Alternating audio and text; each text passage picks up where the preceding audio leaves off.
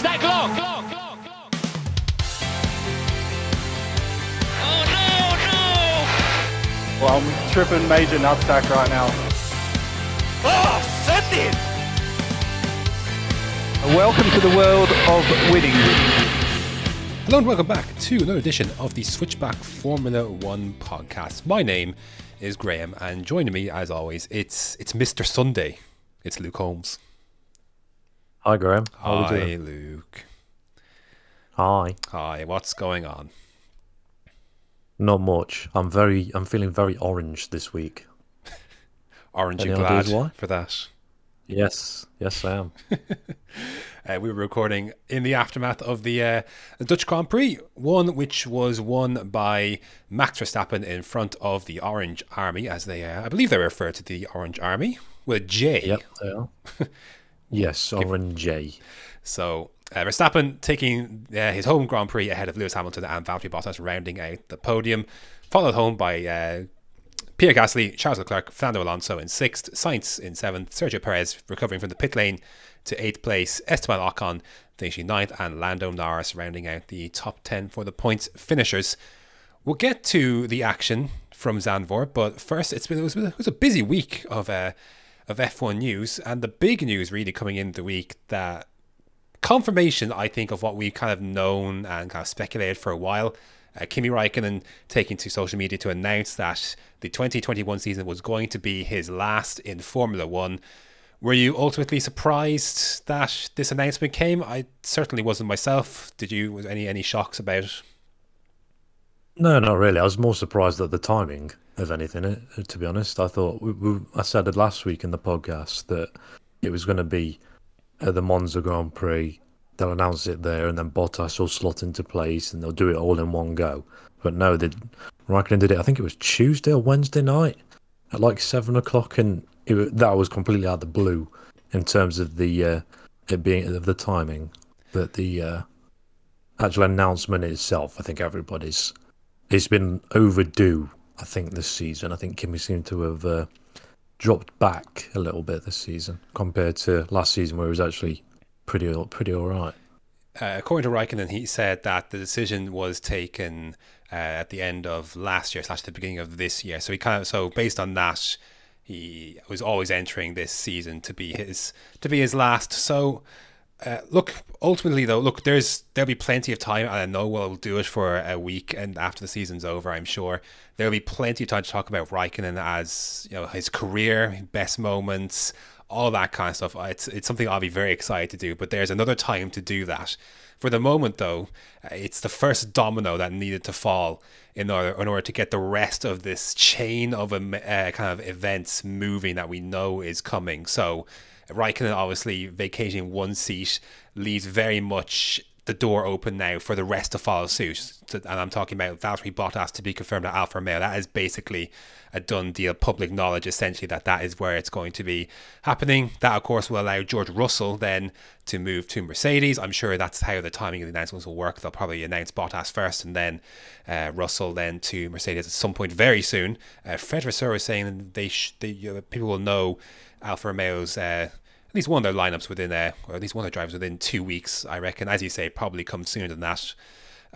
So in terms of then obviously looking towards the next driver movement, what are you expecting, and when are you expecting it? I'm expecting the next one to be next week, obviously, like we just said. But the one after that, I'm thinking probably talking USA time. It's going to be a long time, because there's a lot of stuff that can go off.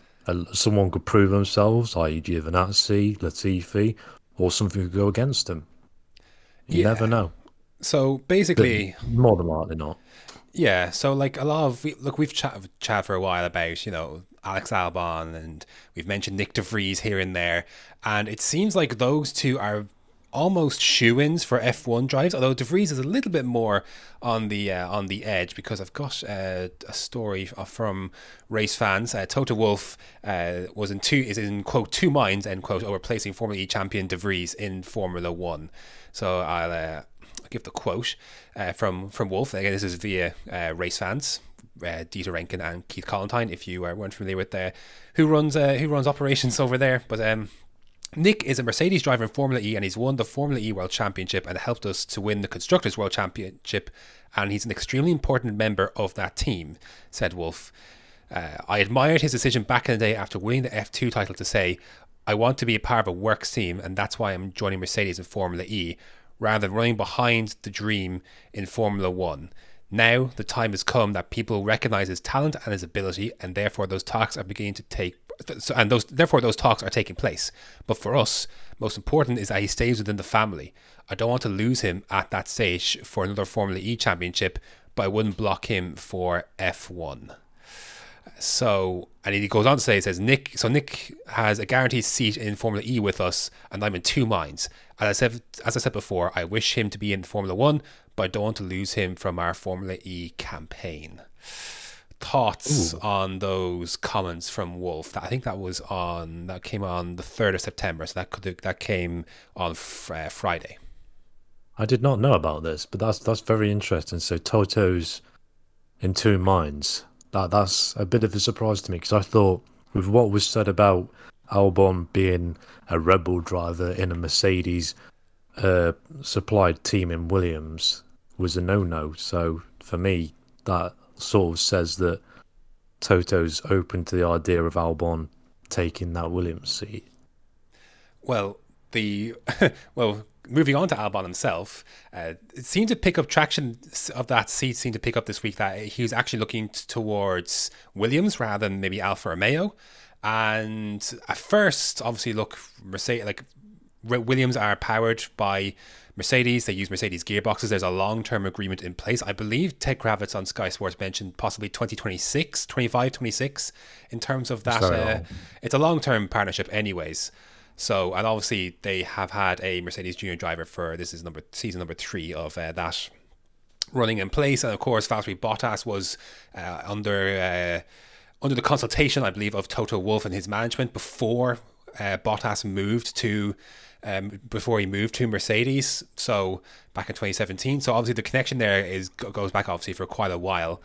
And initially we had Toto Wolff saying that he wouldn't block Albon moving to Williams, and then ended up basically saying that as he can move, he's free to join Williams, but he has to no longer be part of the Red Bull family. What were your thoughts on kind of the the back and forth on Albon's situation, which is just getting more and more confusing? It's just petty, isn't it? Just let him have his chance at the end of the day. If he's backed by a Red Bull, then it is what it is.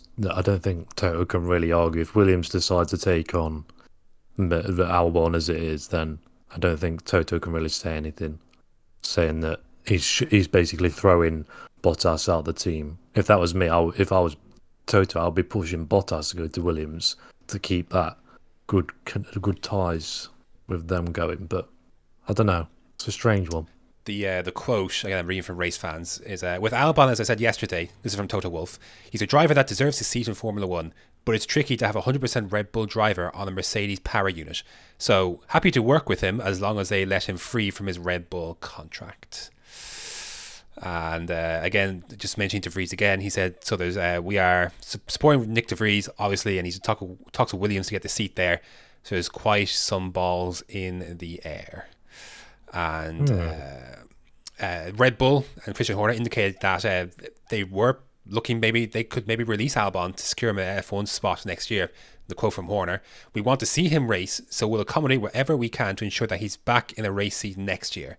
There's always obstacles, but he's a lad that deserves an opportunity in Formula 1 next year, and we're doing our best to try and help him achieve that." So, look, I know much was made of Wolff and the such in his comments, but it seems like there's a bit of give from both sides here to try and make something happen for Albon, who everyone agrees, and Wolff himself also, that he is deserving of a Formula 1 seat. Yeah, but there is about 15 other drivers I can think of that are also deserving of an F1 seat in that same regard. So, but yeah, I think he deserves a second chance, though, out of everybody. There is a space for him to show what he can do, really, isn't there? I could see this breaking down like this. Look, Nyck De Vries, I think it seems more and more likely that Williams are going to retain Latifi for next year. I could see a situation developing where because we know Mercedes are pulling out Formula E, or at least they're removing the Mercedes brand from Formula E. Whether another operation takes place over them, who we'll see. But we know that next year, they're pulling the Mercedes name from Formula E. I can't help but wonder perhaps they might leave De Vries in there, but on the guarantee essentially that he will have a Formula One race seat for the following year, which would be 2023, would be my potential thought on that. Him or Versti, I'm guessing, depending on how Versti progresses. I'm pretty positive he's going to go to F2 next season. If Versti wins F2, which is not going to happen, I'll be very surprised if he does. Then that, unless Latifi wins the championship or something, then I see Latifi getting the boot, and that being a Mercedes junior seat from that point onwards, and then Albon being a Williams driver on his own.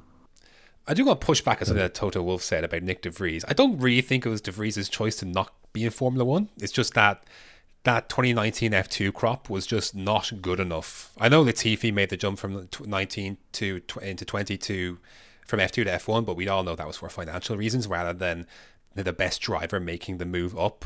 So I just don't think any of that grid was good enough at that time to make the jump to F1. I push back on the notion that De Vries landed in a great spot in that Mercedes Formula E group. Yeah. But I disagree with the notion that he had an F1 opportunity ahead of him.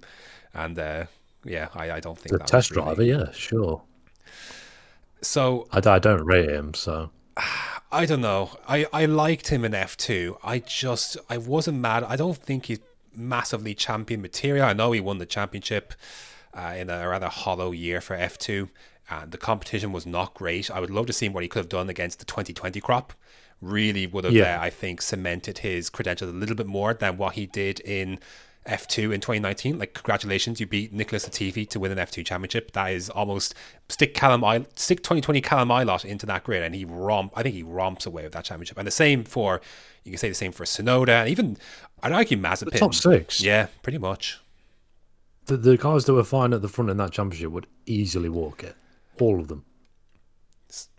So look, does he deserve a shot? I mean, maybe, I guess.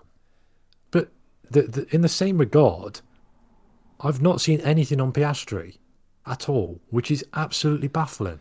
Yeah, I've got plenty of things to say about F2 and drivers later on, for sure. Just based on the fact that if he could be a double back-to-back champion and there's not even a link there or a rumour at all, that's mind-blowing to me. But sure, we'll save it for another one. Yeah, no, we'll bring it back up later because it was one of the things I wanted to talk about later on. But just keep things moving along. Giovinazzi obviously is under a lot of pressure too. Obviously, Raikkonen we know is on the way out. It seems to be the case that Giovinazzi is on the way out too. He did qualify P7 over the weekend, and again, the qualifying has never really been the issue for Giovinazzi, and what happened on Sunday's race wasn't really his fault, as he basically I think he had a good chance for 10th, didn't he? And then puncture kind of derailed him. Yeah. By the way, that qualifying was very under the radar. He was only half a tenth off the Ferraris. Yeah. Do you know how good that is in a car that's been ninth fastest all season? Most of the time in qualifying, in the race perhaps, and stuff, and qualifying, that's pretty good. It's good. I just don't think it's enough to save his seat. I think that decision has been made. Yeah, he's way past his sell-by day, but I'll give credit where credit's due. Like that was brilliant. Yeah, absolutely brilliant. Sadly, it didn't result in any points, but we think Giovinazzi, I think, is on the way out too. So again, it's the second Alfa Romeo seat we're kind of talking about with Albon or De Vries and this kind of thing. I'd have to say it would be an odd turn of events to see De Vries in a Alfa Romeo, but that's just me. Yeah, I can't see that. I said that to you the other day. I can't see him or Albon at Alfa Romeo, to be honest. Yeah, don't know why. It just doesn't. I don't know. They don't. I see them in them colours, and it just doesn't sit right with me. I see someone else who's already been wearing them colours in that seat a lot better. In fact, two people in them colours. Are you referring to I'm referring to Mr. Ilott and Mr. Teo. Yeah. Speaking They're of the two for me. Speaking of, as much as Raikkonen announced his retirement, Alfa Romeo had to announce that he'll be missing the Dutch Grand Prix after testing positive for COVID-19. So our first driver to drop off the grid this year with a COVID-related absence. It took until September. I think that's pretty decent, all things considered. Yeah. And did we say in the preseason predictions we'd get one? I think so. I think we said at least one. Yeah. So this also meant that he had dinner with the Williams team principal, didn't he, the night before? So he also had to isolate. But because of Dutch laws, they don't have to get tested. They don't have to isolate, but they did anyway. It's very weird how it was operated from what I read. So, and the timing of this was absolutely brutal for reserve driver Callum Ilott, who I believe is over in the States getting ready for some IndyCar running. He was at Nürburgring.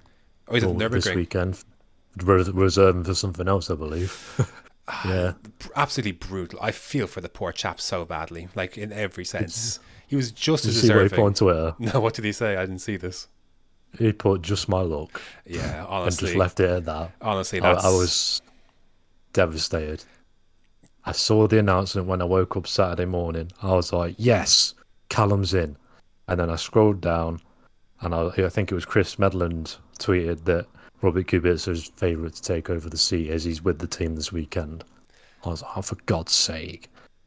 I don't mind Kubica, but I wanted to see what Callum could do. Yeah, in that car. Would have been a great audition for him had he been able to step in. But I feel for the chap, I really do. We've talked about it a lot, like how he was just as deserving as Schumacher for an F1 seat. If not more. Yeah, arguably. I really thought he was the best driver. I thought he was the quickest driver in F2 last season. Again, we've talked at length about the F2 season last year, and ultimately Schumacher deserves his spot on the grid too. But like we talked about the luck with that, and the luck that doesn't seem to be in contention for the Alfa Romeo seat this year, next year, despite having done numerous FP1 sessions and being that reserve driver and just not being there on the weekend when he was needed. I feel for the chap. He's just just hasn't had a lucky break, has he?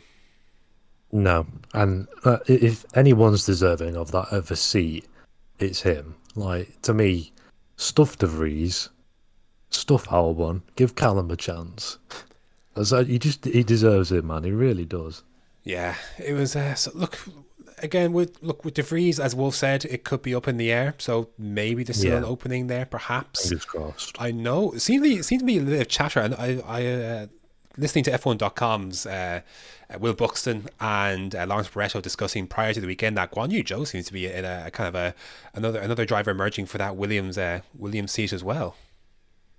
Yeah, he was one that I'd said a few weeks ago that he was being talked about, but we've both said I think he goes Formula E. Yeah, I still think so. I think I think that's his path, and then probably if something happens with Alonso 2022, 2023 might get called up type thing to Alpine. We'll never know. Yeah, but anyways, that's what we almost 20 minutes and we haven't actually touched the actual Grand Prix. I don't think there's any other major news from the week that we need to discuss before we bring up the Dutch Grand Prix. No, it was just the fact that Ilott was going to be doing a race in IndyCar. That was the other thing which was going into before I interrupted you. No, I interrupted. It was me. It's okay. I interrupted you. It's always you, Graham. If it's not you, it's Mr. Kieran Trapp. Shouts. You won't get that reference, guys, but yeah, GTA sessions. Friend of the show. Yes. Anyway, let's move on to the Dutch Grand Prix, though. And we'll jump into winners and losers. I think the easiest way to break down a Grand Prix weekend. Obviously, look, Max Verstappen retaking the championship lead from Lewis Hamilton. Look, the gap at the end was 20 seconds, but I don't think that begins to reflect how closely pushed Verstappen was all weekend long. Yeah, that's bizarre. We say he was pushed all race long, but then Lewis came out afterwards and said that was the biggest advantage Red Bull have had all season. It's just not I'm true. sorry, was he at Styria? It's just not true. It's just not. There was times in that race where I thought to myself, "Oh my God, Lewis is actually going to get past it.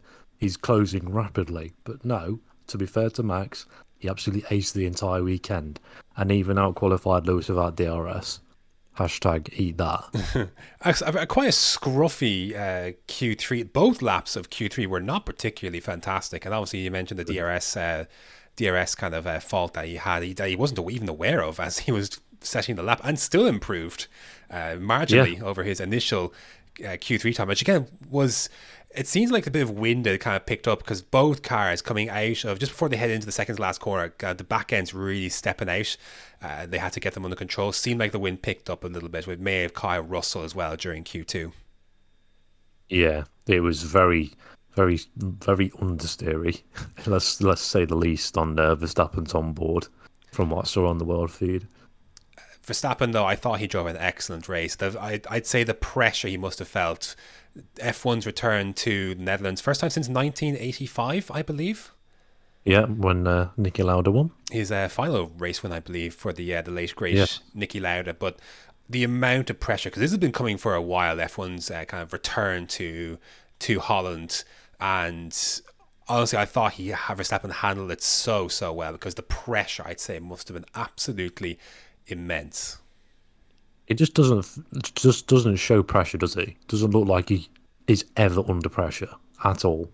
I've not seen one slight crack ever from Max. It's unreal, and he's 23.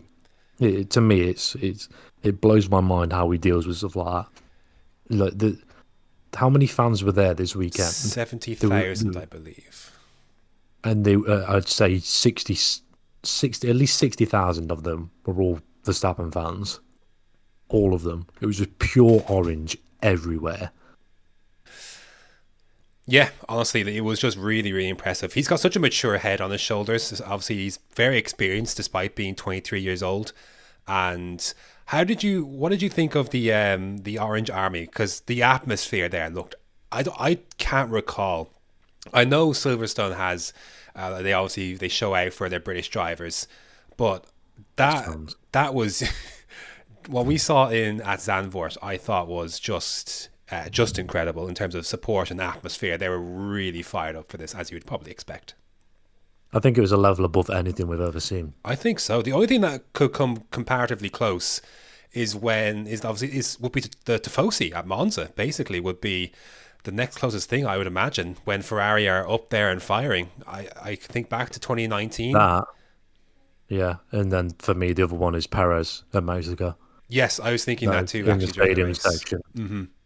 In that stadium, just that stadium section, not everywhere else, but they do give him a good backing. To say he's only one driver, and when he was in a midfield team, the support was unreal for Perez. But I think every pundit I saw a quote from said this was the best atmosphere they'd ever experienced at any race they'd ever been to.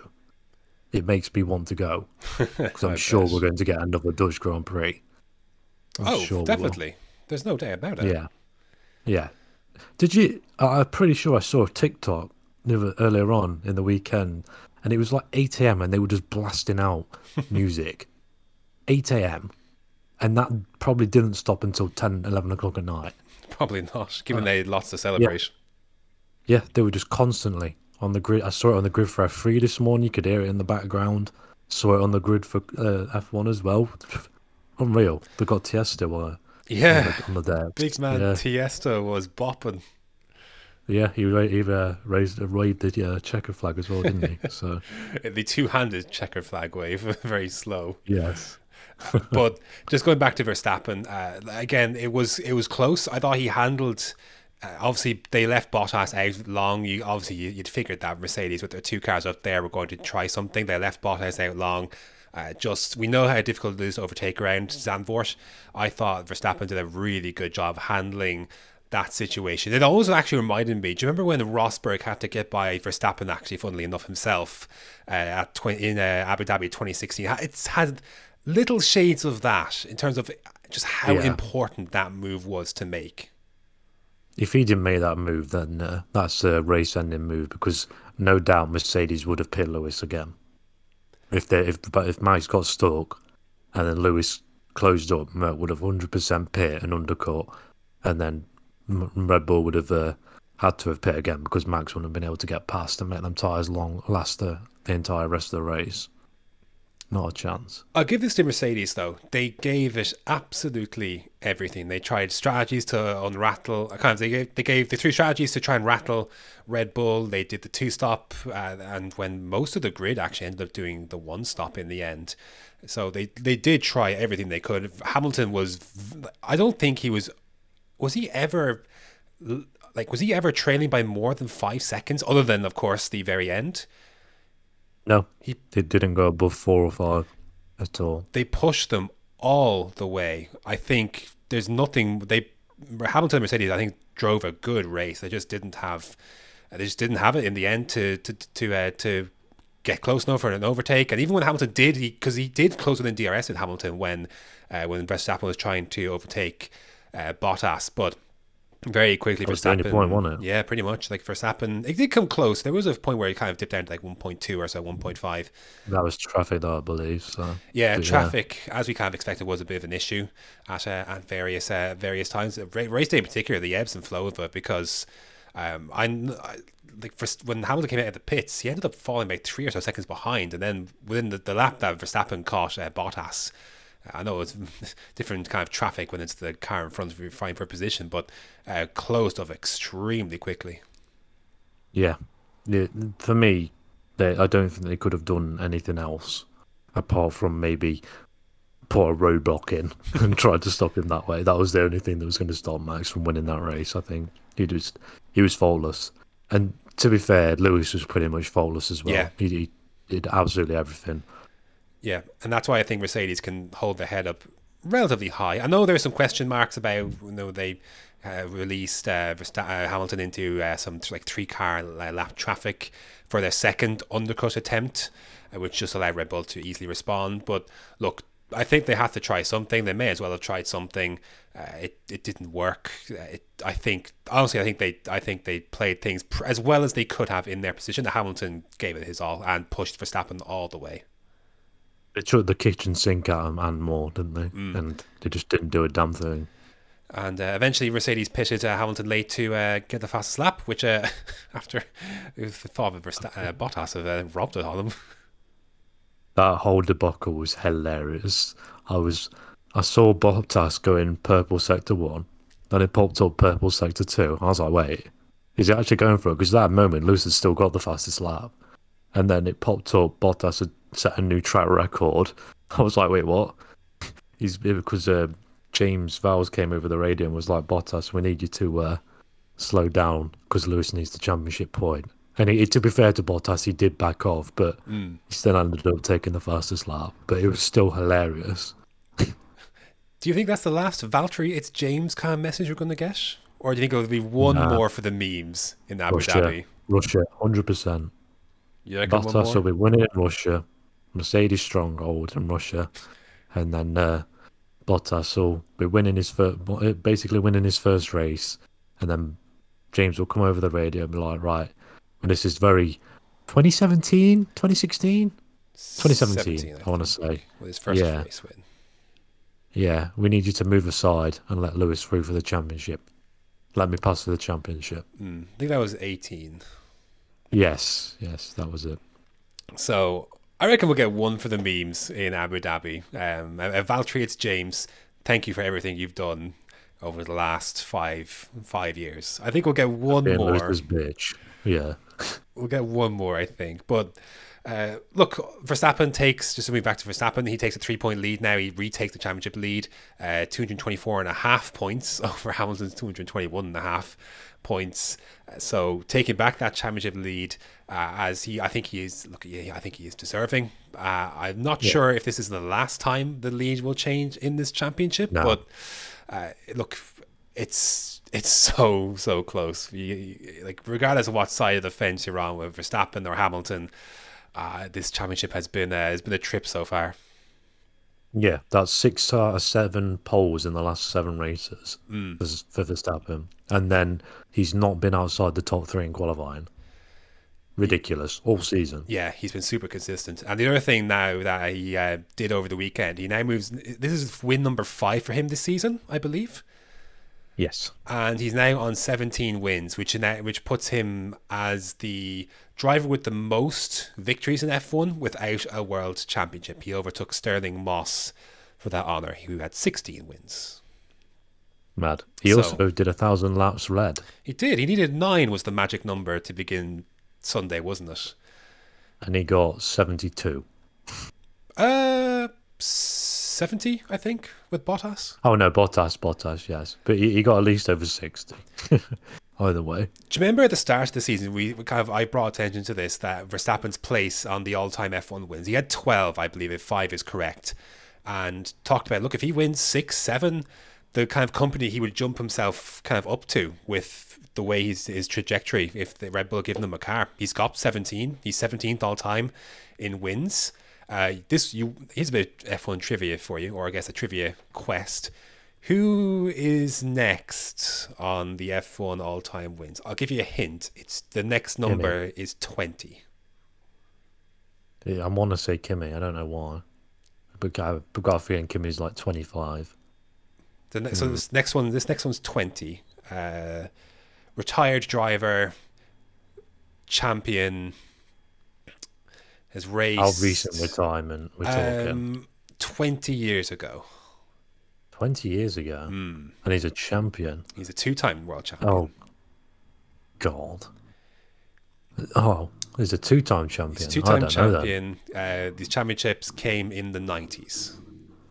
Mika Hakkinen, yeah, 20 wins. And please tell me he's above Jacques Villeneuve, please.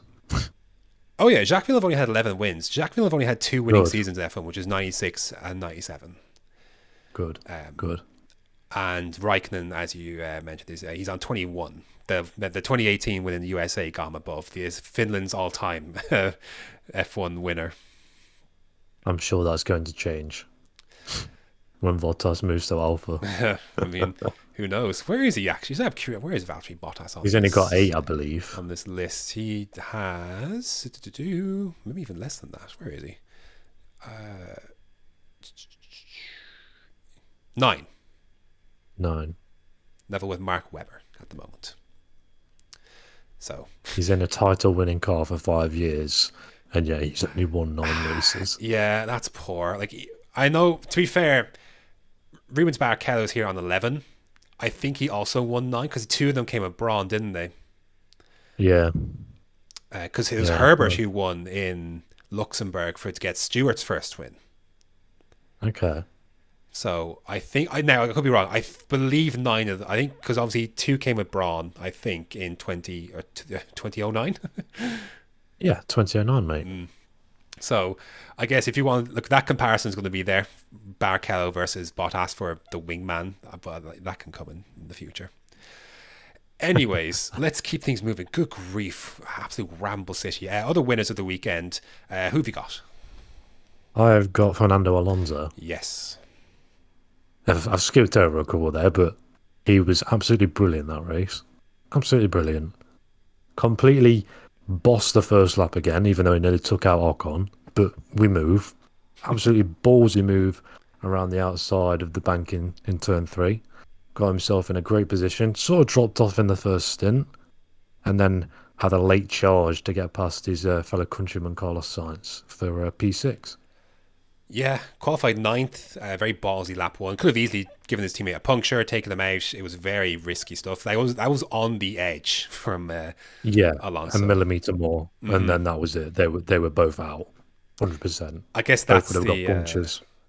I guess that's why he is Fernando Alonso. Like he just seems to know where that limit is. There was a great comment during the F3 commentary with Alex Jakes and Alex Brundle about Alonso kind of looking at the junior categories, F2, F3, etc., to look for lines, and he's just trying to learn more and more about possible ways he can make up places. I thought that was hilarious, and then obviously he went and did it in the race with the high line coming out of turn 3 before he made up another position on Giovinazzi after Sainz kind of squeezed him. Yeah, honestly, that turn 3 banking is so good to watch. That was very fun. I love fun. that corner. I loved it so much. A lot better than the final corner banking. Not really didn't do anything for me that one, but the turn 3 one, Yeah, so good to watch. it's a great spectacle, that final banking, for like pictures and stuff. But yeah, for racing, that turn 3 banking did surprise me. Like we saw it in F3 a lot, and the kind of the two different lines you can kind of go through if you want to send one down the inside, or Cough, cough, Victor Martins. yeah, we'll talk about F3 soon enough. But one of the things I wrote down here was lap 54, Alonso was 15 seconds behind Sainz. I don't know if that was the biggest the gap was, but a considerable gain. Yeah. I don't know what happened with Sainz. I couldn't work out. I don't know if he just struggled on them hards, or the Ferrari just wasn't working, or what. He just dropped like a stone. It He seemed was like miles behind Charles. seemed like a return to the France issues, because Alonso here did softs to mediums one stop, whereas the two Ferraris did softs to hards. Did he? I thought Alonso did 2 stops. No, one stop is what I'm seeing on the F1 classification. Well, mad. I only thought it was Gasly that did it. Fair enough, that's mad. Ocon did it too, to be fair to him. Yeah, he's irrelevant though. Give him a new contract. Well, speaking of, Alonso does move back ahead of Ocon in the standings after obviously the race win, kind of offsetting that a bit. So 46 points for Alonso to 44 for Ocon. A brilliant, brilliant weekend from Alonso. P6 is more than what that car should have been capable of. It's not where I would have placed him after practice. After qualifying, heck. Yeah, I honestly thought another team was going to be the third best team, the fourth best team all weekend, and it was not them or Ferrari. Not a chance. Another win of the weekend here is definitely Pierre Gasly. Star of the weekend for me. Yeah, very quiet star of the weekend, really. With all the attention on Red Bull and Verstappen, Gasly put in qualified P4 and was P4 for most of that race, essentially, once Leclerc pitted, of course, when those two swapped again. But it seems to be a very lonely race for Gasly, but big points for AlphaTauri. 12 of them coming from Gasly then. They need all of those. Yeah, and David Croft had another brilliant moment. He said that was Gasly's highest finishing position all year. I don't think that's correct. Is it not? That's mad. No, I didn't even know. Crofty wrong about something? Oh, wow. Never. No, stop. Actually, I shouldn't really say much. I'm wrong all the time myself. So No, you never admit to being wrong, Graham. Never. Never. Certainly when it comes to matters of last corners at upcoming tracks. Yes. But obviously 12 big points for Gasly. Look, there's some comments he's made over the weekend about the Red Bull situation. It's tough for him. He doesn't seem to be getting over it. Now he's backing the performances up, but yeah, I can't help to sense a little frustration with Gasly, and obviously he's obviously performing better than Perez has at the moment. Yeah, you would be, wouldn't you, when you're finishing P4 in a car that shouldn't be finishing P4, and the other drivers barely getting top 10s. You'd be definitely questioning the why you're there and he's not type thing, wouldn't you? Because I definitely would be. I couldn't understand if it was like a sudden random dip in form from Perez, but it's not. It's been for quite a while, since Austria really. He's sort of really gone down the drain. Yeah, again, Austria I don't think was really his fault, but kind of since then, yeah, it has been difficult for Perez. We'll talk about Perez later on, but with obviously 8 points coming for Alonso and 2 there for Ocon. Alonso's big performance really helped Alpine in that fight for 5th place, because they're 6 points ahead of AlphaTauri at the moment. It's 90 points in Alpine's favour to 84 for AlphaTauri, but big points from Alonso, because those 12 points, it's unfortunate for Gasly and AlphaTauri that they obviously it's a one-man show really for them at the moment. Tsunoda was nowhere really all weekend, and was nowhere when he retired from this race as well. So it really is Gasly flying that flag solo while both Alpines are in the points, and that might come pretty costly for AlphaTauri, who, as Will Buxton was saying at the weekend, Franz Tost really wants this 5th place. Yeah, I don't see why Tsunoda's being talked about as getting a new contract. I don't understand it. He's not done anything. cost the team more money than anything. It's probably going to cost him a place in the Constructors' Championship. He's had probably 2 or 3 good races all season long. Yeah, I don't being the first don't one. understand it. I really don't get it. I know it's a big step up, but he's just been nowhere. He hasn't lived up to the hype that was in F2. Like again, we saw him in F2 last season. He was very fun, very promising. Yeah, and we was very hyped about him coming up. We said, oh yes, he's definitely going to challenge Pierre, he's going to push him, not necessarily beat him, but he's going to push him. Apart from Bahrain, not really done anything for me. I'm pretty sure you said he was going to beat Gasly. I hate myself. We'll have to revisit. We're definitely going to revisit those preseason predictions. 100%. It's going to be very fun. We both could be very embarrassed. But all my answers were right, is what I'm going to say. Yeah, stellar stuff. Who else do you have as a winner of the weekend there? Charles. I'm going to lump in Ferrari as a whole, to be fair. But why don't you start with Charles Leclerc? It was another very similar situation to Gasly, wasn't it? He's just nowhere in terms of being with anybody, but he was in there, put a very good performance in qualifying, fastest in one of the sessions, and then was where that car should be, P5, P6, in front of the McLarens, which is huge for them in the championship. And then they got a double point scoring finish in front of both the McLarens as well. So huge for Ferrari. Yeah, big weekend for them. I was surprised that Gasly was able to outperform them, especially having seen like their 1-2 and so. I know that there's a lot of red flags and the such. The practices were disrupted. Kind of was a surprise in the end that the race itself actually turned out to be very, very clean in terms of that in that regard. Because I think any DNF around that track and you basically have to throw a safety car to cover it. But just a really big weekend for Ferrari because even though again Gasly they may not have expected coming. Both points finish and decent points finishes. I know Sainz being in 7th, losing that one very late on to Alonso wasn't ideal, but that's still I believe 16 points that they scored on the weekend versus McLaren's 1. So yeah, which is huge in terms of the constructors. They're on 181.5 points to McLaren's 170. So I thought after France, I believe it was obviously Ferrari's low point of the year, and McLaren obviously a good double points finish. They were up by double digits as well, so his kind of battle has ebbed and flowed. Ferrari, yeah, this is better, I think, than they could have imagined. I think heading into the season. Yeah, going into the Italian Grand Prix, I don't think they'd be expecting to have 180 points or whatever it was. I wouldn't have said that. I'd have said we've been lucky to go 100. Come the end of the season, never mind what we're on now, which probably should have been more if Mr. #Blessed didn't win the British Grand Prix, but sure, we'll roll with it. Yeah, but a really good weekend for Ferrari, and I think they're going to need it because I don't think their home Grand Prix is going to particularly play to the strengths of that car. No, not at all.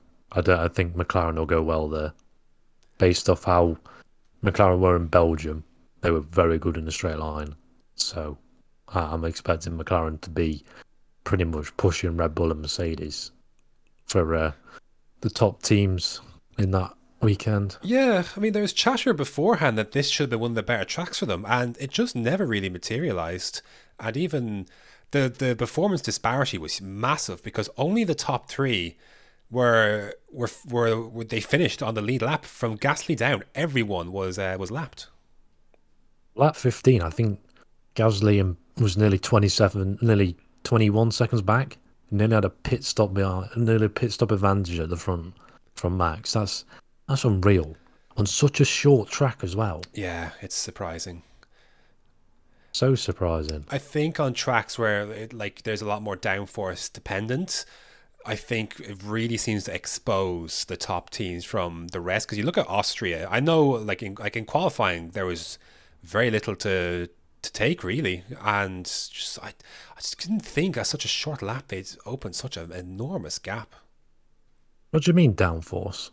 They don't need downforce at Zandvoort according to AWS. Is Verstappen's tyre still about to go? It's hard to Yes. compound tyre. If you don't know what I mean, there was a picture of an AWS graphic, and it said Zandvoort was a low downforce track. Don't know where they were looking, but everywhere I know, it's a high downforce track. So another brilliant weekend from AWS. Yeah, not particularly great. Do you have any other winners of the weekend before we move on to the losers of the weekend?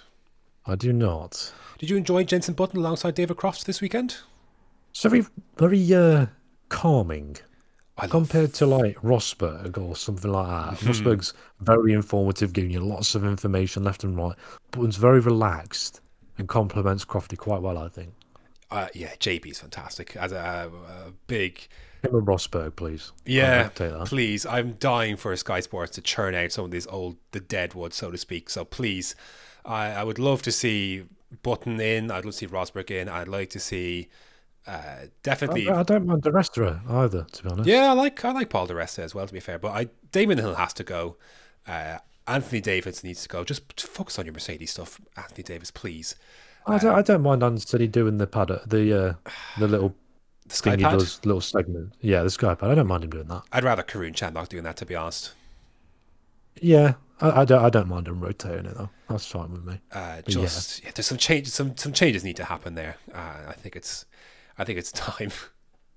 Yeah, but it's not going to happen. I don't think. No, I say unlikely not. And let's move on to the losers of the weekend. I'm not going to lump in Mercedes here because I do think they gave it everything they had. Their car was quite good. I think more competitive than I think they could have possibly...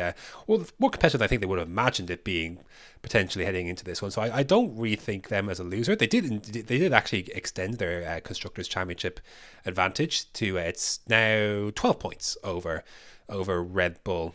I guess, do you want to start with Sergio Perez? That's what I was just going to say. Perez is the one that we need to talk about first, isn't it? Go for it. Of that. Well, it's another Perez Red Bull type weekend, isn't it? He's sort of stuffed himself in qualifying.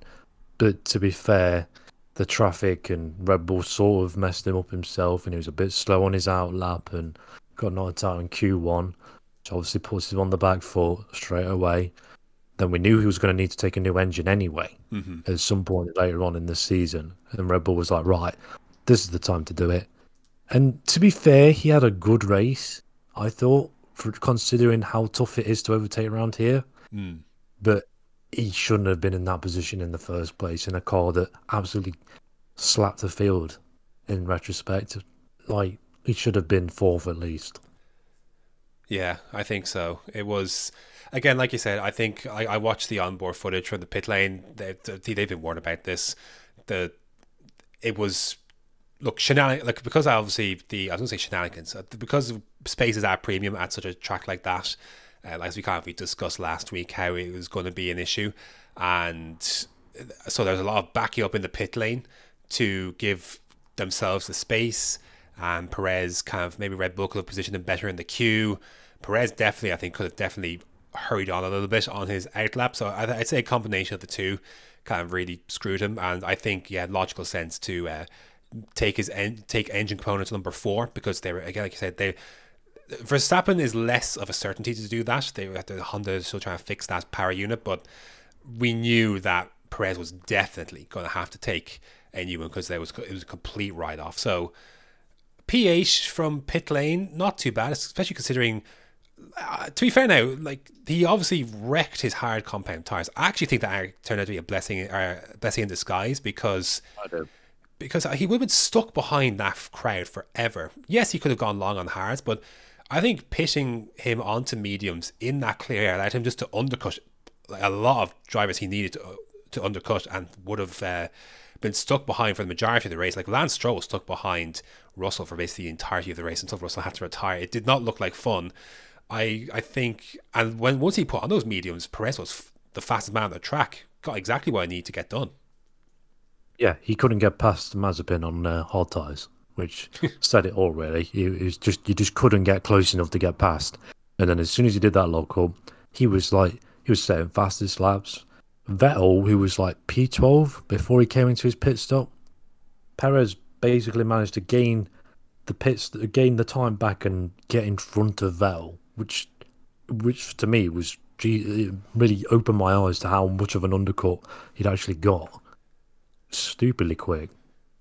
Yeah, but like you say, like recovery drives aren't what he needs, and not what Red Bull needs. And again, like you say, it's not the first one. Thankfully for them, their lead isn't too bad. Like it was a good drive for him, to be fair, to get some points and lessen the damage with the double podium finish for Mercedes there, and obviously the fastest lap to go with it. But they're going to need more from him in these upcoming races.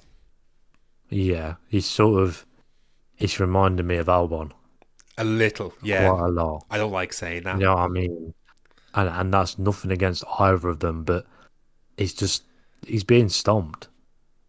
And I honestly thought he'd be I'm not saying he's going to be within 0.3 of Max, but I thought, right, he's probably going to be within 0.6. And we know Perez isn't exactly great at qualifying. It's never been his forte. It's always been the race. Mm-hmm. But even in the race, he's not really setting the times alight, really. If I'm honest, he sort of seems to get stuck behind someone because of qualifying issues, and then was on a recovery drive from that point onwards. And he just needs a decent race where he's just in the mix, where Red Bull can use him like Mercedes used Bottas today.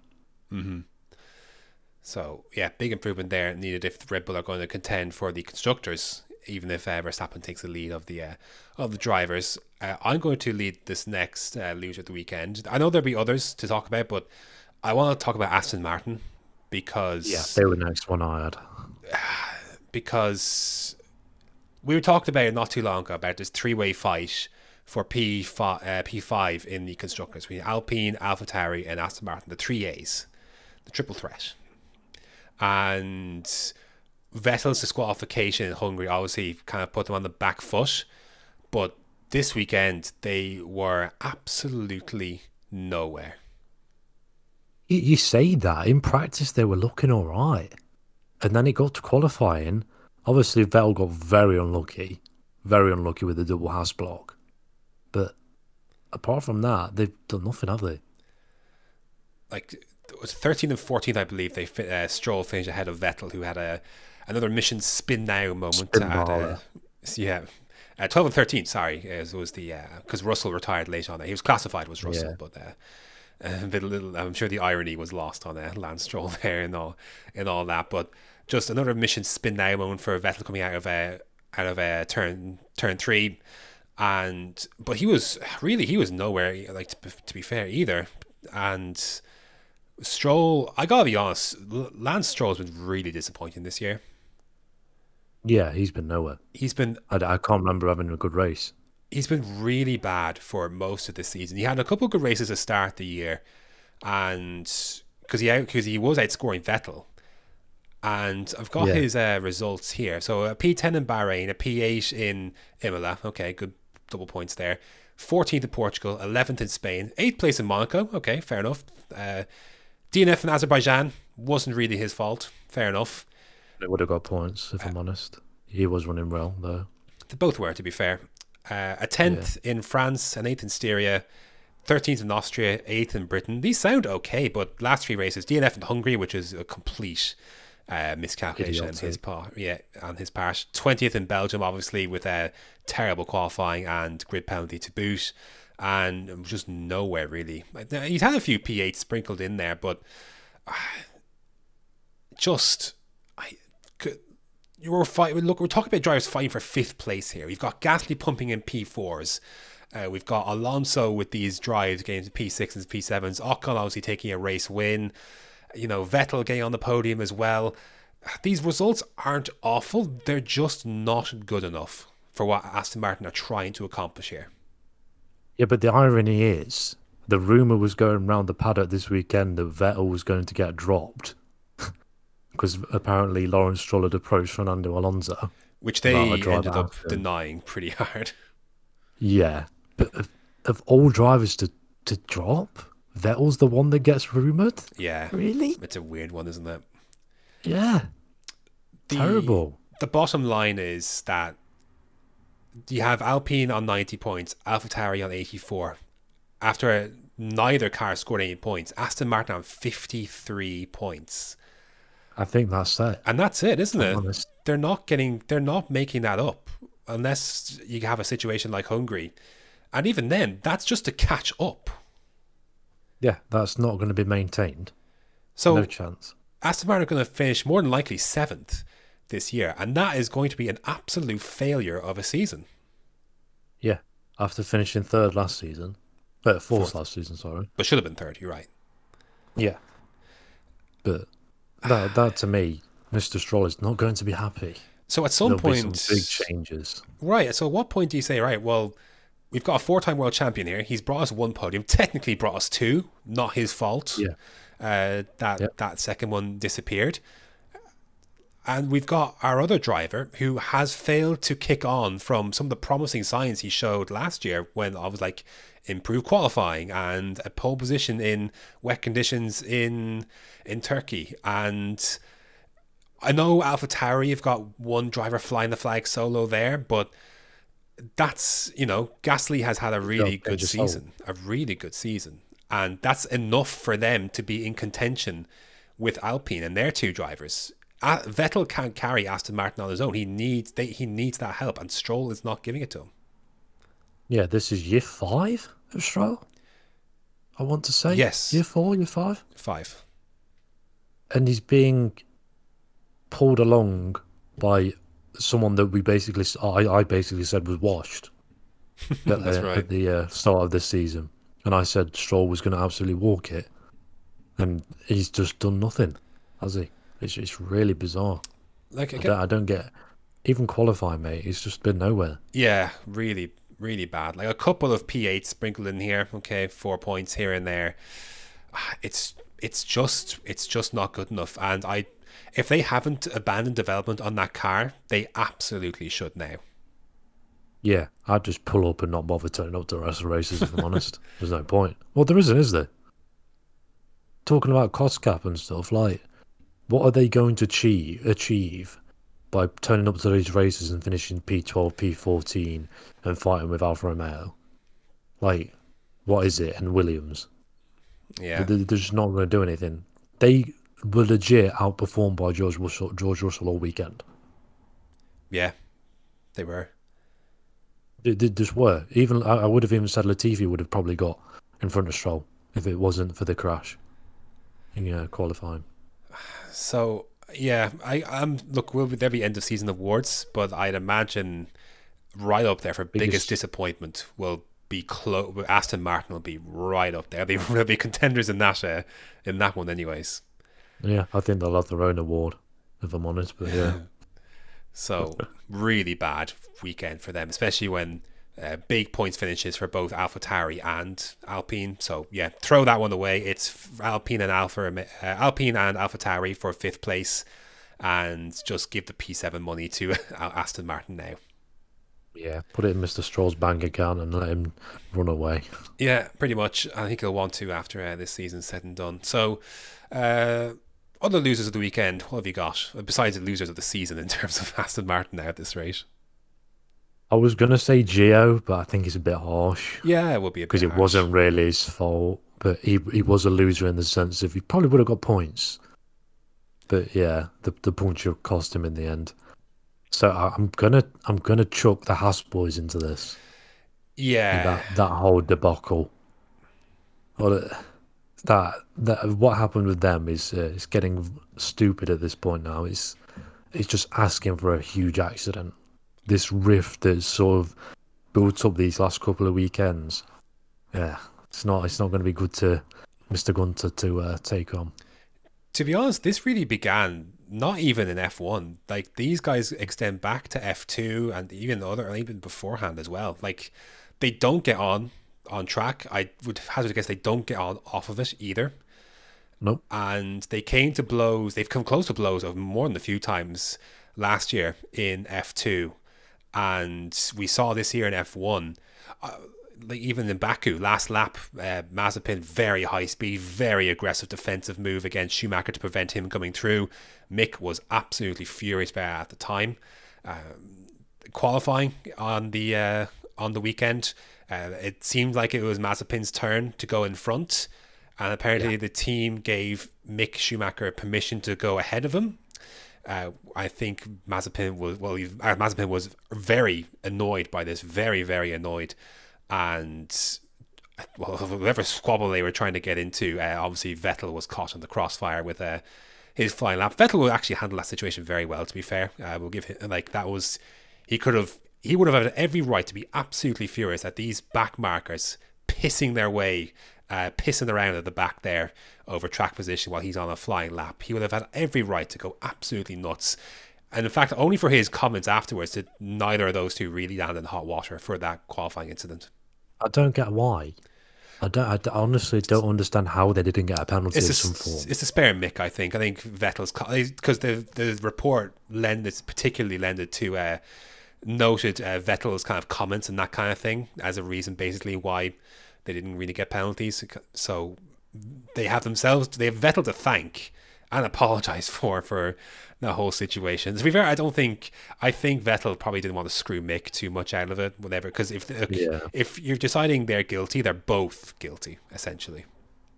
Yeah, but giving them a penalties, what's it going to change? They're going to be P19 and P20. Oh no. Well, yeah, they're already last, given Latifi and Perez are from the pit lane. But even in the race, so I had a feeling like, well, he's gonna go absolutely nuts into this race, was Mazepin, and sure enough, heading out of turn 3, positioned his car in a very erratic way to force his way through the long run out of turn 3, the twisty sections, and then trying to defend, then heading on to lap 2. Basically damaged Schumacher's wing as he moved across, almost sent Schumacher into the pit lane.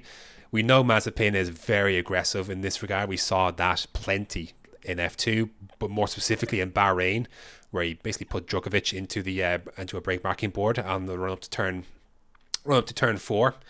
It's not turn 3. It's turn 3. Turn 3. Sorry. Yeah, I think you are right actually. So we know. Awesome. We know he's very, very aggressive. What were your thoughts on Mazepin's standards of driving? And because we're barreling towards like I said, a massive accident. I honestly thought he turned a corner because he's been all right the last few races. He seems to have turned a corner and sort of like calmed it down a little bit.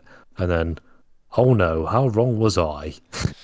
Suddenly someone does something to piss him off, and he's straight back to being the old knobby that he was in F2, and decides, yeah, I'm going to be aggressive and basically force my teammate into a wall, which it's a concrete wall at the end of the day. If Mick hits that, it's probably breaking his legs at the speed they were going at. So to me, if I'm Mick, I'm looking at that Alfa Romeo seat and I'm thinking, hey up, if I can persuade Mr. Fred to take me on, then I'm getting out there as soon as possible. Something's got to give there, and Gunter Steiner is playing a very diplomatic game in his comments, saying no one was really to blame, but talks about how they need to hold discussions. So he played down the context, as I'm reading an article on Race Fans. I don't think it was a nasty move, to be honest, said Steiner. I looked at the scenario, and it always takes two to tango. I would say there is not one to be blamed on this. We need to work it out, be constructive. We had a meeting after our engineering debrief about it. We haven't come to a conclusion. Okay, the plan is to meet before Monza and to see what we need to do to avoid this in the future, because it doesn't help anybody. I tried to explain that one. So we will work on it, and we will work on it until we get it sorted.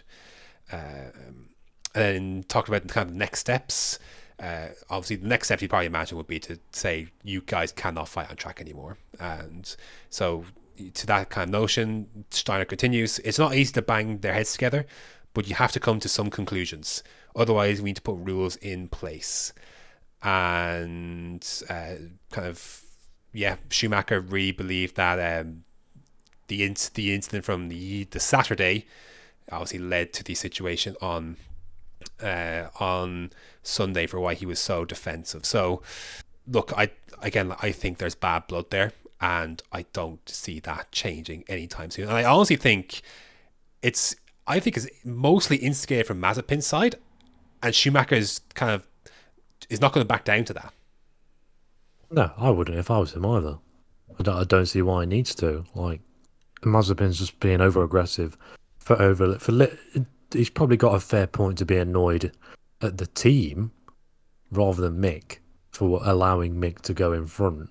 He should be talking to the team like an adult and sorting the situation out with them rather than taking it out and risking someone's life.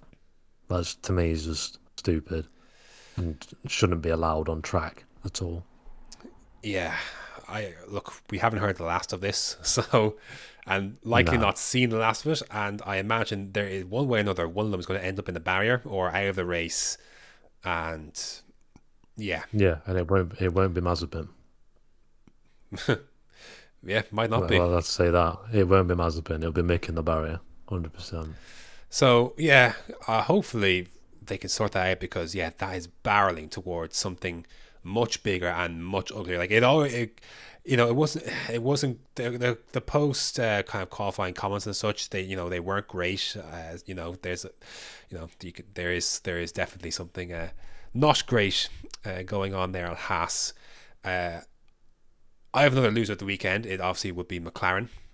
I was going to mention them first, but Aston Martin was really on my heart. So just a really rough weekend for them. Norris, Kai in qualifying. The pace wasn't really there, as it turned out. Ricciardo had a better qualifying, but couldn't really do much in Q3. And almost had to abort his start. It was a very strange situation going on there for him to begin the race, but eventually took the start. And I ended up having to swap places with Norris after Norris went deep, but they had to swap those two. And I think Norris got close to Ocon, but couldn't get anything done there in the end. But 1 point for McLaren coming out of that race compared to Ferrari's 16. So obviously they lose some pretty good footing in that constructors battle there. Yeah, say Lando had a great recovery drive after he got caught out in the red flag in qualifying. Probably would have got through to Q3. Probably in the place of Giovinazzi, but yeah, not great. And they need to be pretty much matching Ferrari.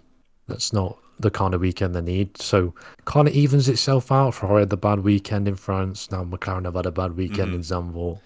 Sort of levels it out, doesn't it, really? And it makes it even closer, I guess, in a way. And I really think it's going to be that case in Italy too for Monza, where I think you're going to see a big bounce back weekend for McLaren and Ferrari. It'd be lucky to get maybe 9th, 10th. Yeah, possibly. If they can get both cars in the points, that'd be a good damage limitation. We say that Ferrari were good in Baku. They were very good in Baku. Yeah, but there's enough twisty parts there to kind of make up for it. We know what Monza is. Temple of Speed. Straight line McGee. So if they could take the fight to McLaren, I would say it's a better reflection of Ferrari than it would be saying negatively of McLaren in that situation. Yeah.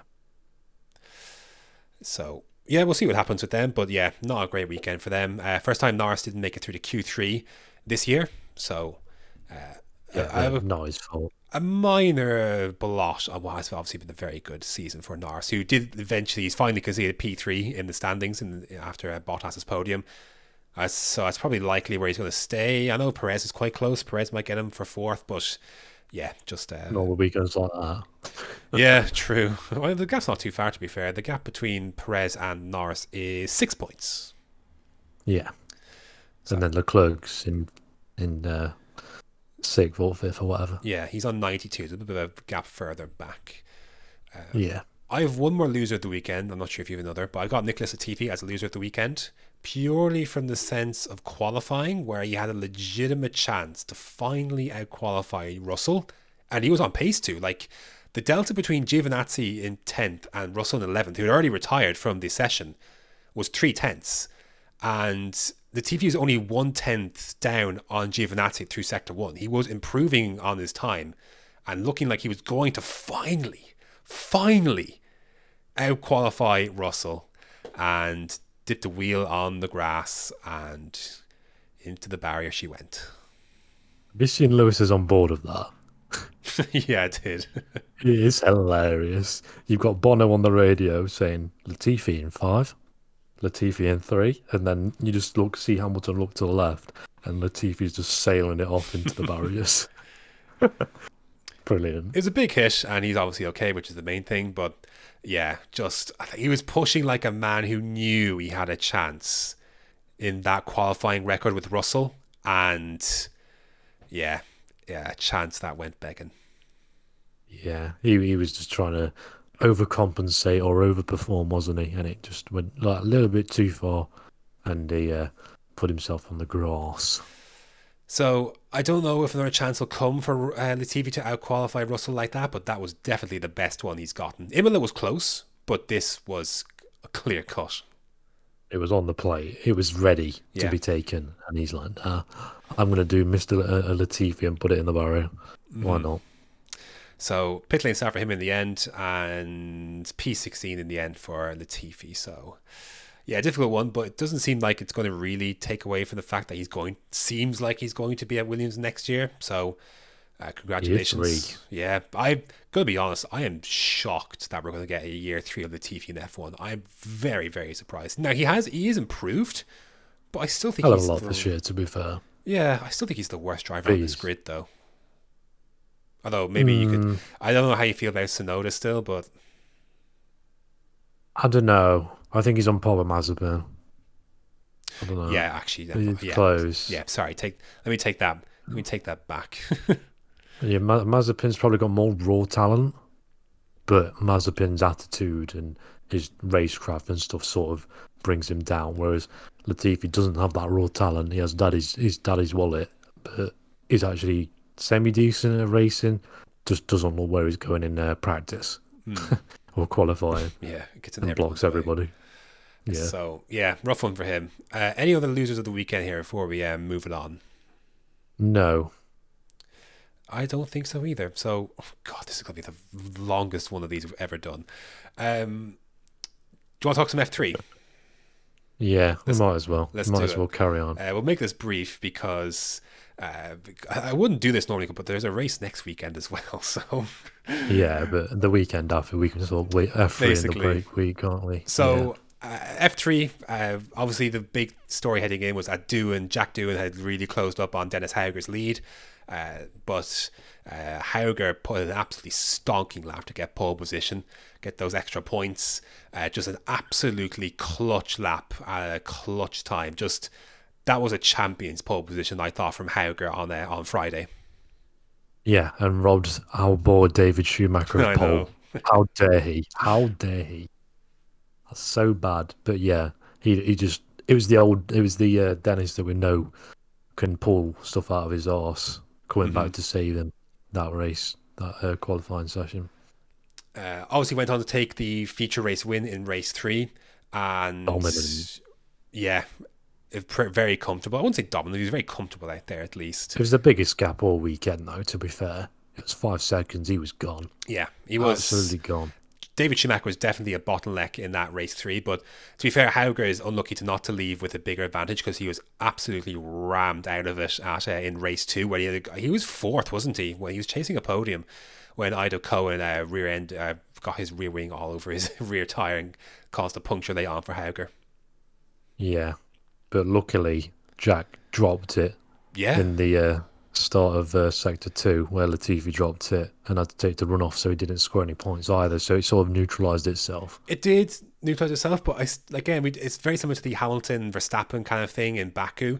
Hauger would have scored more points, that even though they're both in point scoring positions, Hauger would have extended his lead rather than just coming away neutral. So it's kind of a rough one, but look, ultimately with the feature race win, and Doohan finished. I think Doohan finished 6th. Was it 6th or so? 5th. 5th for Doohan after Martin's penalty. Finished 5th in the race 3. So yeah, he's now 43 points behind Hauger heading into the final round, which has been moved to Russia from Kota. Oh my God! We were so hard to long. see F3 at Kota, and then visa issues have come in and took it away from us. So disappointing, but that means we're going to have F1, F2, and F3 all racing around Sochi. So that's going to be 7 races to watch in one weekend. There may have been visa issues. And I'm off that weekend. There may have been visa issues, but there are also the other thing in the part of this, as race fans is reporting here, is that the change means Sorry, wrong one. The Texan track was due to hold the F3 season finale alongside the United States Grand Prix on October 26th. However, F3 is changing the venue to the final round,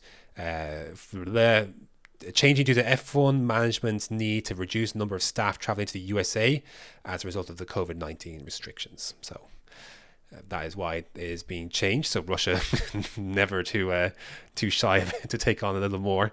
So yeah, 7 races around Russia. I hope you're excited. But to be fair, F2 and F3, you get some good stuff there. It wasn't bad. It wasn't bad last year, to be fair. Russia was all right for them. So I don't mind it in a sense. They put on a great race.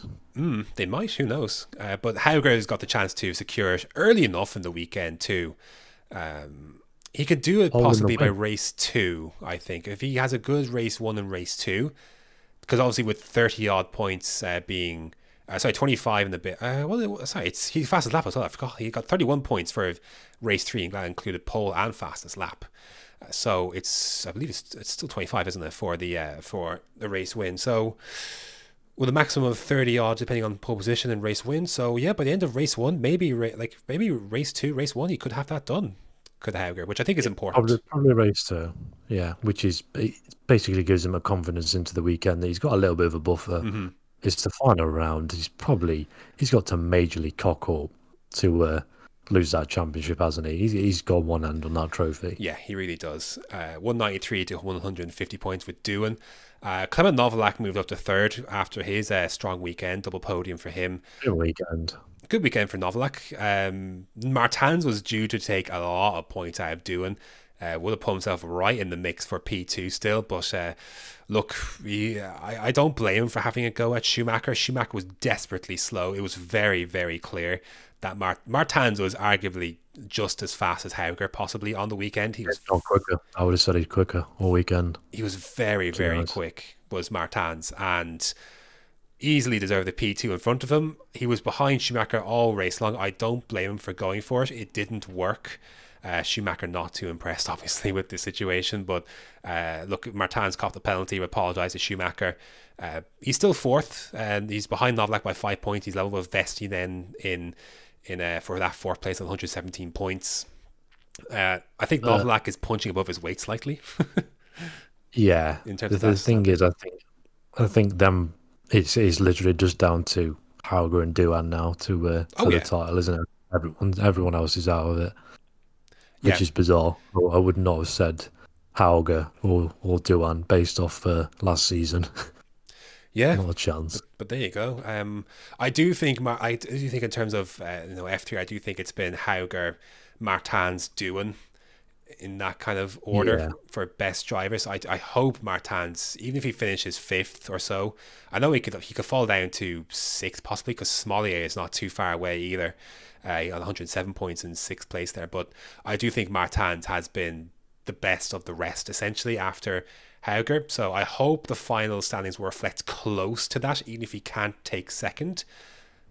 Yeah, same, because I think him and Hauger have just got the raw talent. Mm-hmm. I think 100%, so too. And they're definitely going to be in F2 next season, 100%.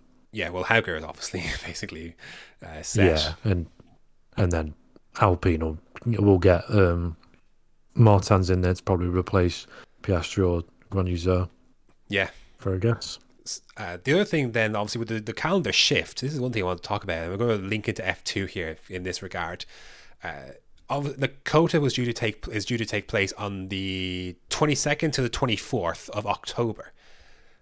With the change to the calendar, all of a sudden, by the end of this month, because the Russian Grand Prix is on the 24th to 26th of September, it's moved a month. It's a month ahead of the US Grand Prix.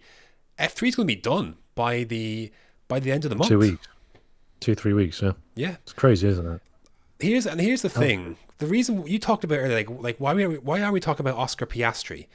The reason why we're not talking about Oscar Piastri is that F2 has been largely irrelevant this year because it has been so far apart. The rounds have been so spread out. It's impossible to get any momentum for anyone on this grid. Like I'll let you jump in a sec, but like you had March. The end of March was the first round in Bahrain.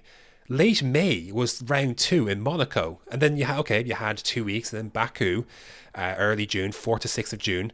Then we had to wait till mid-July for Silverstone, and we've had to wait from mid-July to Monza next week for the next round. It's just so spread out that it's hard to.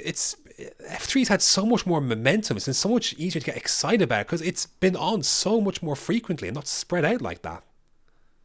Yeah, I was going to bring this up as well because I was scrolling down my Twitter. I think it was Thursday morning when I was at work, and this random girl put on. She's a big F1 fan like us, and she was like, "I'm so much more attached to the F3 series than I am to F2 this season, purely because of how much it's been on compared to F2." Like, I couldn't even tell you what happened in the last F2 race. At all. Silverstone. Nothing happened in Silverstone, to be fair, in F2. Like, You know what I mean? Like, it's been so weird. And the rumours are that I've seen a few rumours floating around that it's going to revert back to the old system of F2 and F3 both taking place on the same weekend, and it'll just be the 2-race format like it was previously. And I'm all for it because this new format has just not worked. Yeah, I'm with you. I like having 3 races a weekend, but at the same time, do we need 3 races? I think it's a bit much, if I'm honest. I know.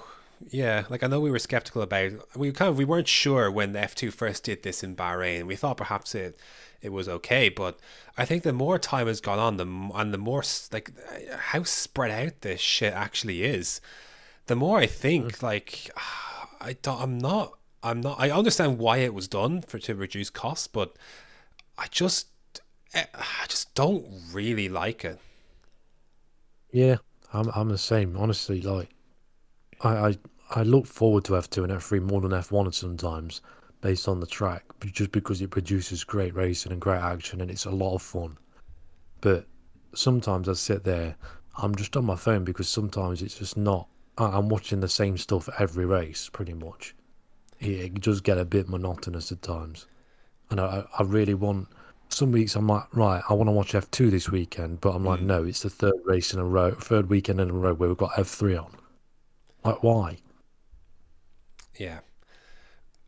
I've been so much more excited about watching F3 than F2, even though F2 results hold so much more in terms of like driver careers and futures in F1. I didn't care about F3 last year, if I'm honest. I didn't really either. I watched it, but I didn't care. If I missed it, I missed it. If it was on at 7 o'clock in the morning, I was not getting up. But this year, I've been getting up every morning, every weekend to watch it. Like, I can't take my eyes away from F3 this year. I love it. I've loved this crop of drivers. It's been so fun watching these guys this year. Yeah. Whereas F2, I'm not really a fan of it, if I'm honest. The battery drivers just don't seem to interest me as much. Yeah. Which is bizarre. I'm with you. Like, we're going to get a lot more F2 to finish here. So, like, obviously, in Monza next week, there's going to be F2. Sochi 2 weeks later there's going to be F2. But then we have to wait till December again to get to Jeddah and Abu Dhabi for the finale. It's too spread out. It's too spread out. We've got all of the rest of September to do, like after Sochi, all of October, all of November. There's just no way. Like, this is what I brought up about Piastri. He should be being considered for an F1 seat, but because there's been such big gaps in between, nobody's taking any notice. Yeah, like he's on course to do, excuse me, he's on course to do what Charles Leclerc did and George Russell did. Charles Leclerc is now driving a Ferrari. George Russell is about to be announced as a Mercedes driver. And what Piastri is doing at the moment, again, he hasn't won the title yet, but he's on course to do what those guys are doing. And like, we call Russell and Leclerc kind of, I don't want to say generational talents, but they are in many ways. Like, they're at the top of their generation. Yeah, they're going to be massive players in F1 for the next decade plus, you would imagine. And what Piastri is doing is going completely unnoticed. A guy who won F3 last year, in contention immediately to win F2. These guys shouldn't be flying under the radar. Like, why are we talking about Guan Yu Zhou for a Williams seat? Like, what? Why aren't we talking about what Piastri is doing? It does beggar belief, and maybe we focus on it when we get back racing again, F2. But it's so hard for these guys to establish. Yeah, like you have to establish no momentum, no rhythm, not only on track but off of it too. Yeah, it's gonna get to Sochi. We'll all be hyped up about something, and then it'll be like, oh, well, that's it now. We'll see you in Saudi Arabia. Okay. Yeah. Cool. In December, like, it's a 5-point lead Piastri has over Joe. Schwartzman, Ticktum, Vips are not far behind. Yeah. Which we can rule Ticktum out of that because he's probably not going to be racing again. But that's him done now, I assume. So I'm interested to see what happens when we do pick this up. But yeah, it is. I hope we do go back to the old format because it just worked better in every aspect. Yeah, it's more for me to watch, but at the end of the day, I'm more pulled in as a viewer rather than the spread out bullshit that we've got now. So there's our F2, F3 talk. I will praise F3 all the live long this year because it really has delivered fantastic stuff. The only real I mean, it's hard. Like, there are races where, like, Budapest is probably the weakest of the whole season so far. To be fair, the race 1 and race 2 there, but otherwise, it has been an absolutely the ones have been good, fantastic season. Even Spain had great races, and France too. Spain was crazy good. So, France was brilliant, and like F2, Bahrain was fine. Silverstone, nothing happened. Monaco had actually some decent moments for Monaco, to be fair. And Baku had some decent moments, but it doesn't even compare. Yeah, honestly, I can't remember. Like I said, I can't even remember what happened. Who won the last race or what? Guan Yu Zhou won the last race in the F2, just to jog. Of course he did. Jog the memory. Of course he did. First feature race repeat winner of the season. Anyways, F2 and F3 aside, and we have our thoughts on that. We do have another race this weekend.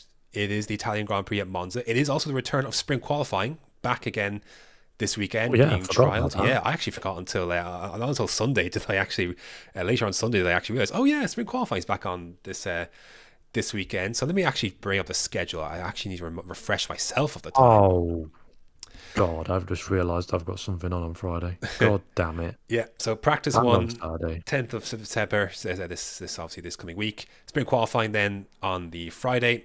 Practice 2 then, sprint on the Saturday, and obviously the race on the Sunday starting at 2. So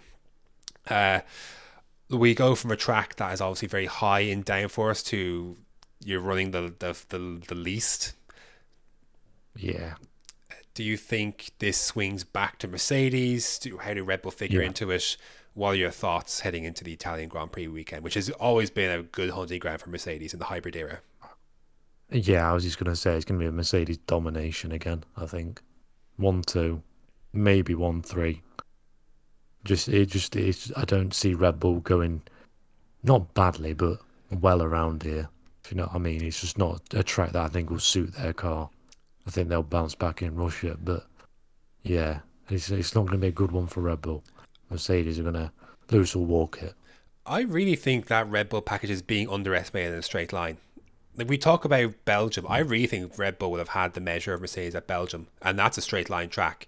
I know there's Sector 2 elements where it's a bit more downforce, but I really think Red Bull are being undersold here as legit. I think the opposite to you. I think they won't be walked. I think they have a great chance to do something here because that Honda package is a very strong one.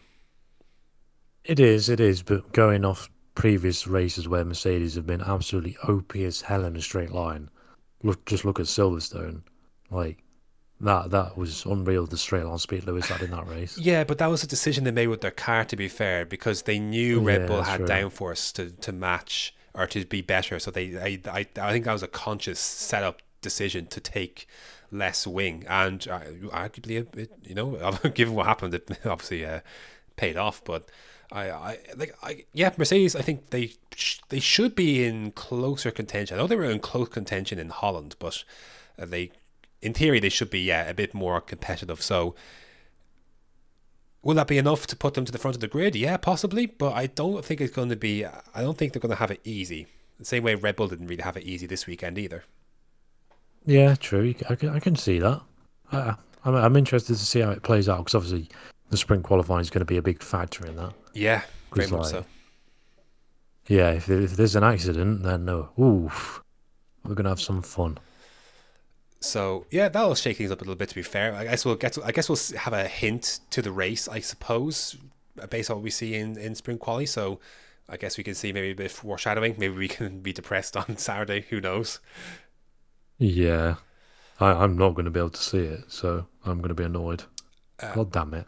Other than the Mercedes Red Bull aspect, what else are you looking forward to on the weekend? The Tifosi. I do love seeing the passionate Italians. I do love it. They are some of the best fans in terms of their passion for a particular team. I love it. So good. It's so good to see.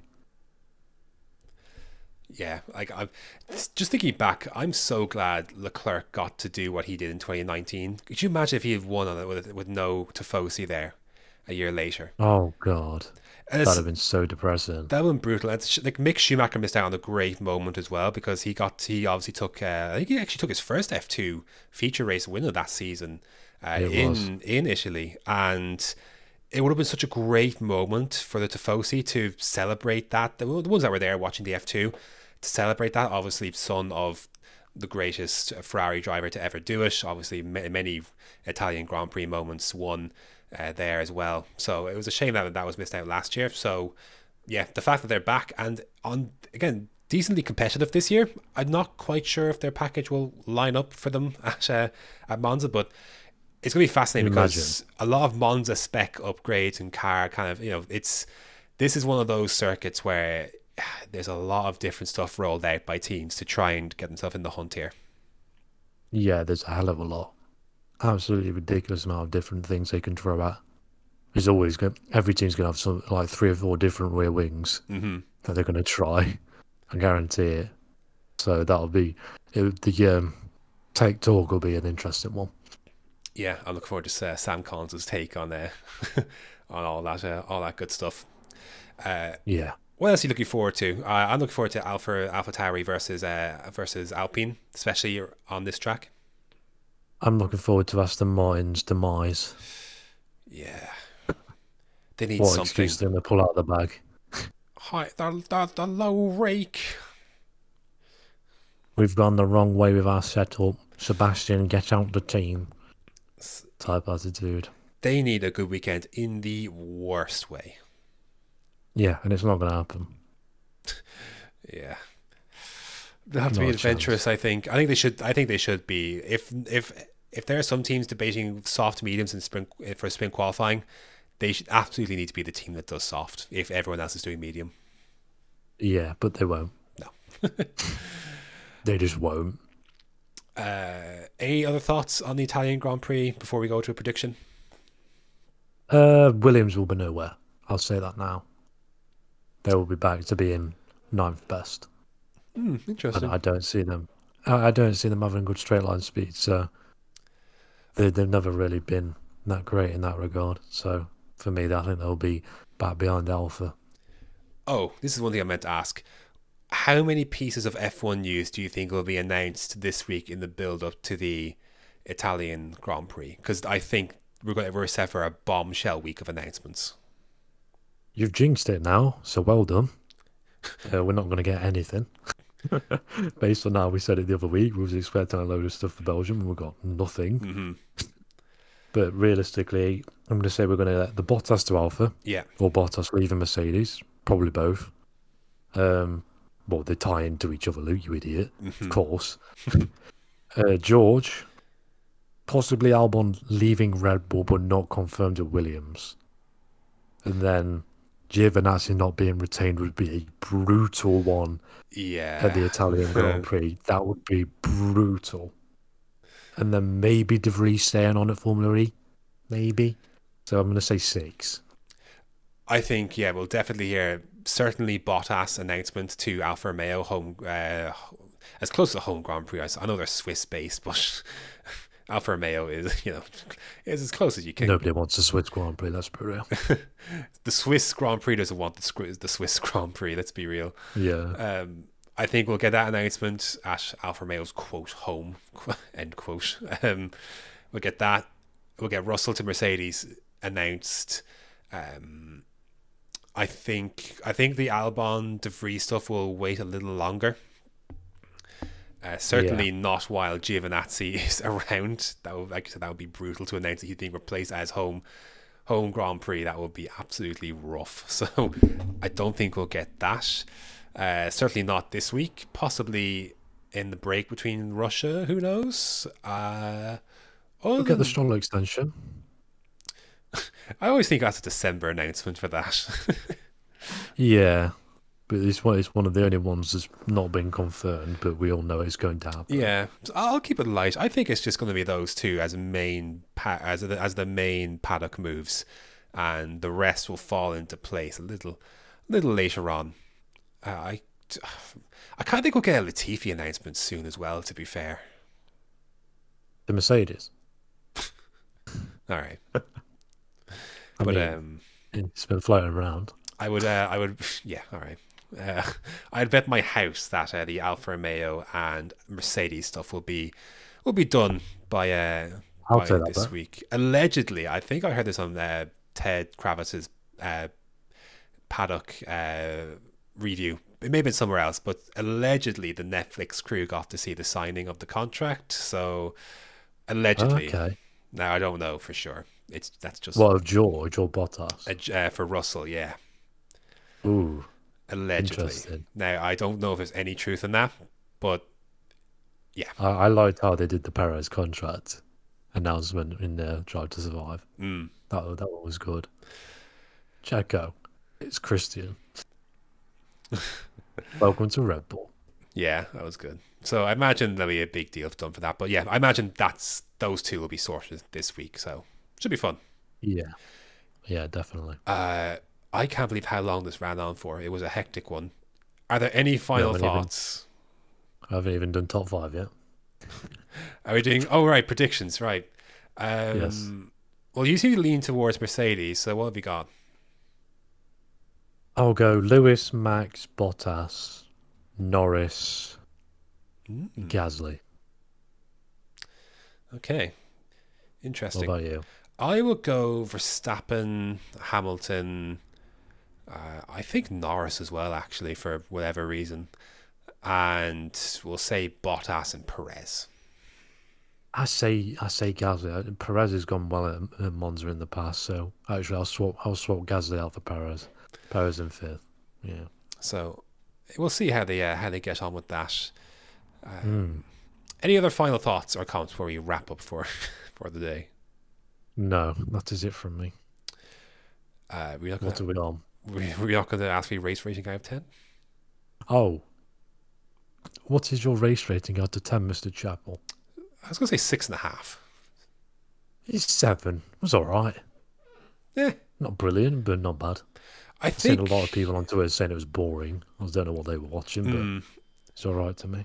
To be honest, it was better than I thought it was going to be. Same. And I'll count that as a win. Yeah. Yeah, I thought was getting nothing at all. Yeah, so in terms of overtakes. Good job, Zandvoort. And the Hamilton boos were not nearly as bad as I thought. To be fair, they were non-existent. There was a few, and I can never pronounce his name right. And after fear of what happened last week, I don't want to do it. Vandergeed? I don't know. Vandergaard, thank you. Vandergaard was quick to like try and get them to stop, but generally speaking, I really thought it was going to be worse for Hamilton, and it really wasn't that bad. I wouldn't say they were non-existent, but it could have been a lot worse.